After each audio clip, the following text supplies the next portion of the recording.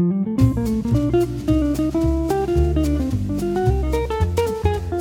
and welcome to Short Talks from the Hill, a podcast from the University of Arkansas. My name is Delaney Bartlett.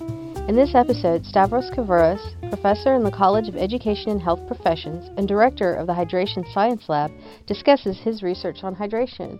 Hi, Dr. Kavouras. Hi, thank you for the invitation. It's my pleasure and my honor to be here. Well, thank you for coming. So can you talk a little bit about how important hydration is and, of course, the age-old question, how much water should we be drinking? Hydration is very important. I think the easiest way to make people understand how important it is, it's our body is made out of water, mainly out of water. About 60% of our body is water. And actually, when you look at kids and newborns, that percentage is even higher.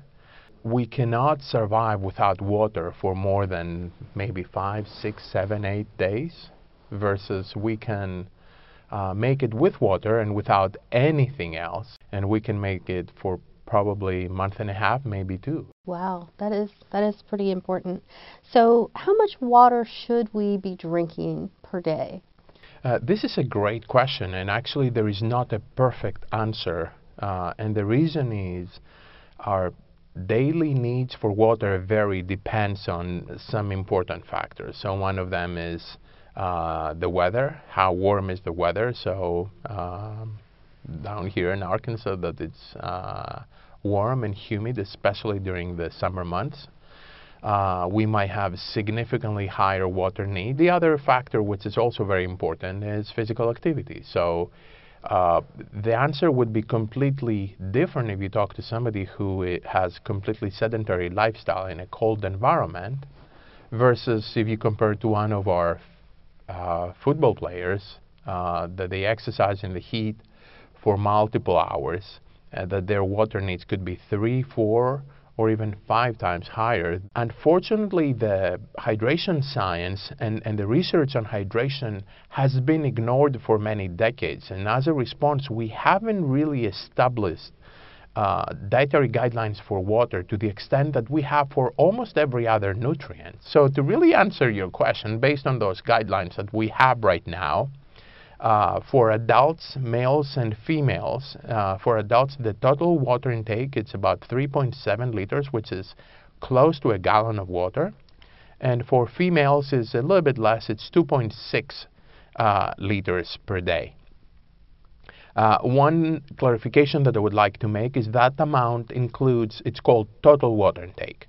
So it includes water that we don't see sometimes because it is within the food. So it's all the water included in every solid food and in every beverage. So this is a total volume. And this seems to be a sufficient amount for most people. But in general, when you drink, I would say somewhere around probably 8 to 10 glasses of water.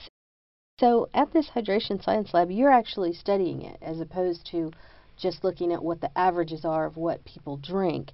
So can you talk a little bit about some of the more recent discoveries that you've made about hydration? We are studying some specific things that I believe that they're groundbreaking in the association between water intake and health. More specifically, we have recently published a study showing that low water intake, and I'm not talking about people that they don't drink any water, just people that they just drink small amount of water, they can have negative effect in their ability to regulate blood glucose. And you know that problems with blood glucose regulation, or to use the layman's term of what it means, or diabetes, or pre-diabetes. So what we found is that if you're not drinking enough water, your body has more difficulty to regulate glucose. I know that there are a lot of people who think that things that they drink can actually have a negative effect on their hydration. I've heard that like alcohol or coffee can actually cause you to become dehydrated. Is that true? For alcohol, it is absolutely true. Okay. When we drink alcoholic beverages, that suppresses actually the right hormone that I just told you, the antidiuretic hormone, and that will increase diuresis. So by drinking alcohol, we have greater urinary output. Oh. And whoever hangs out in the bars often, they know that the line in the bathroom is usually very long. And it's a response not because you drink a lot of fluids, but also the alcohol has diuretic effect. Some of the side effects that you have, like headache, etc., are associated with the dehydration. Coffee is a little bit different, actually. Coffee could have a diuretic effect in a higher level of consumption. We also published a study, actually, just a few months ago, where we examined the effect of caffeine in the form of coffee, so coffee ingestion, and how coffee intake affects, acutely at least, your water balance. And we found that if you take large amount of coffee, coffee that will have about 400 milligrams of caffeine approximately, seems to have a diuretic effect. But if you have low consumption of coffee, it would not have diuretic effect. So in practical terms, if you have 1 or 2 cups of coffees, you're probably okay. Well, that's if you do have 4 or more, then you're getting into the diuretic effect of caffeine, at least acutely. That's good to know. And I see that you studied with the researcher who came up with the chart that can show how your urine can tell us a little bit about your hydration. Is that really something that people can use on a day-to-day basis to monitor if they are well hydrated or not? Yes, this is a very good example, actually, of practical example, and how can people take home what we study in a laboratory and try to apply it in day-to-day situation. I did my PhD actually with Professor Lawrence Armstrong from University of Connecticut, who came up with this idea based on simple observations. You know, when you do hydration studies, most of the time we collect urine samples. And he had observed that darker urine seems to be associated with more dehydrated people or dehydrated samples.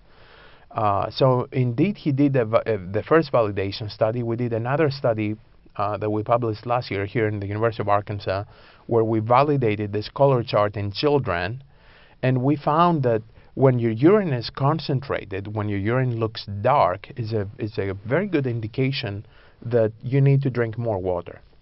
So relatively clear looking urine should be a good indication that you're in a good hydration state. So on the other side of the equation, is it possible to drink too much water? The answer is yes, it could be, but it is extremely difficult to really do something. You have to really try very hard to drink that much. That could be dangerous or it could be bad for you. Your body has this magnificent ability to regulate water balance. So if you drink too much, your body will get rid of the extra water. In some very rare occasions, if you drink that much, you can potentially exceed your maximum kidney's ability to excrete extra water, and you can develop what is called water intoxication, or the scientific term is dilutional hyponatremia, which is quite difficult to develop. I think the concern in my mind is that majority of people do not drink as much as they have to. And to be more specific, we have national data from the United States, and we know that more than 50% of children have very concentrated urine, indicating that they're underhydrated. We have data that they show that 1 in 4 children in America never drink water.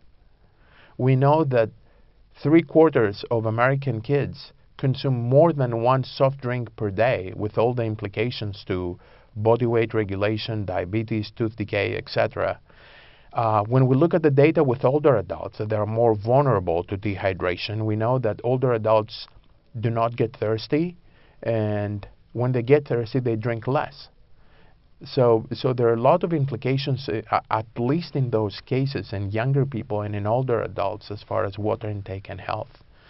And I think all it takes is to be a little bit more careful with how much you drink, and I think you can use simple tricks that you can do to improve your hydration. Have water with you, like especially if you work in an office, just make sure you have a glass of water with you so you can see it and it's easier to drink. And if you don't go to the bathroom for too many hours, then this is a flag that you can use that you probably need to drink more water. So thank you for coming and sharing all of this with us. Thank you. My pleasure.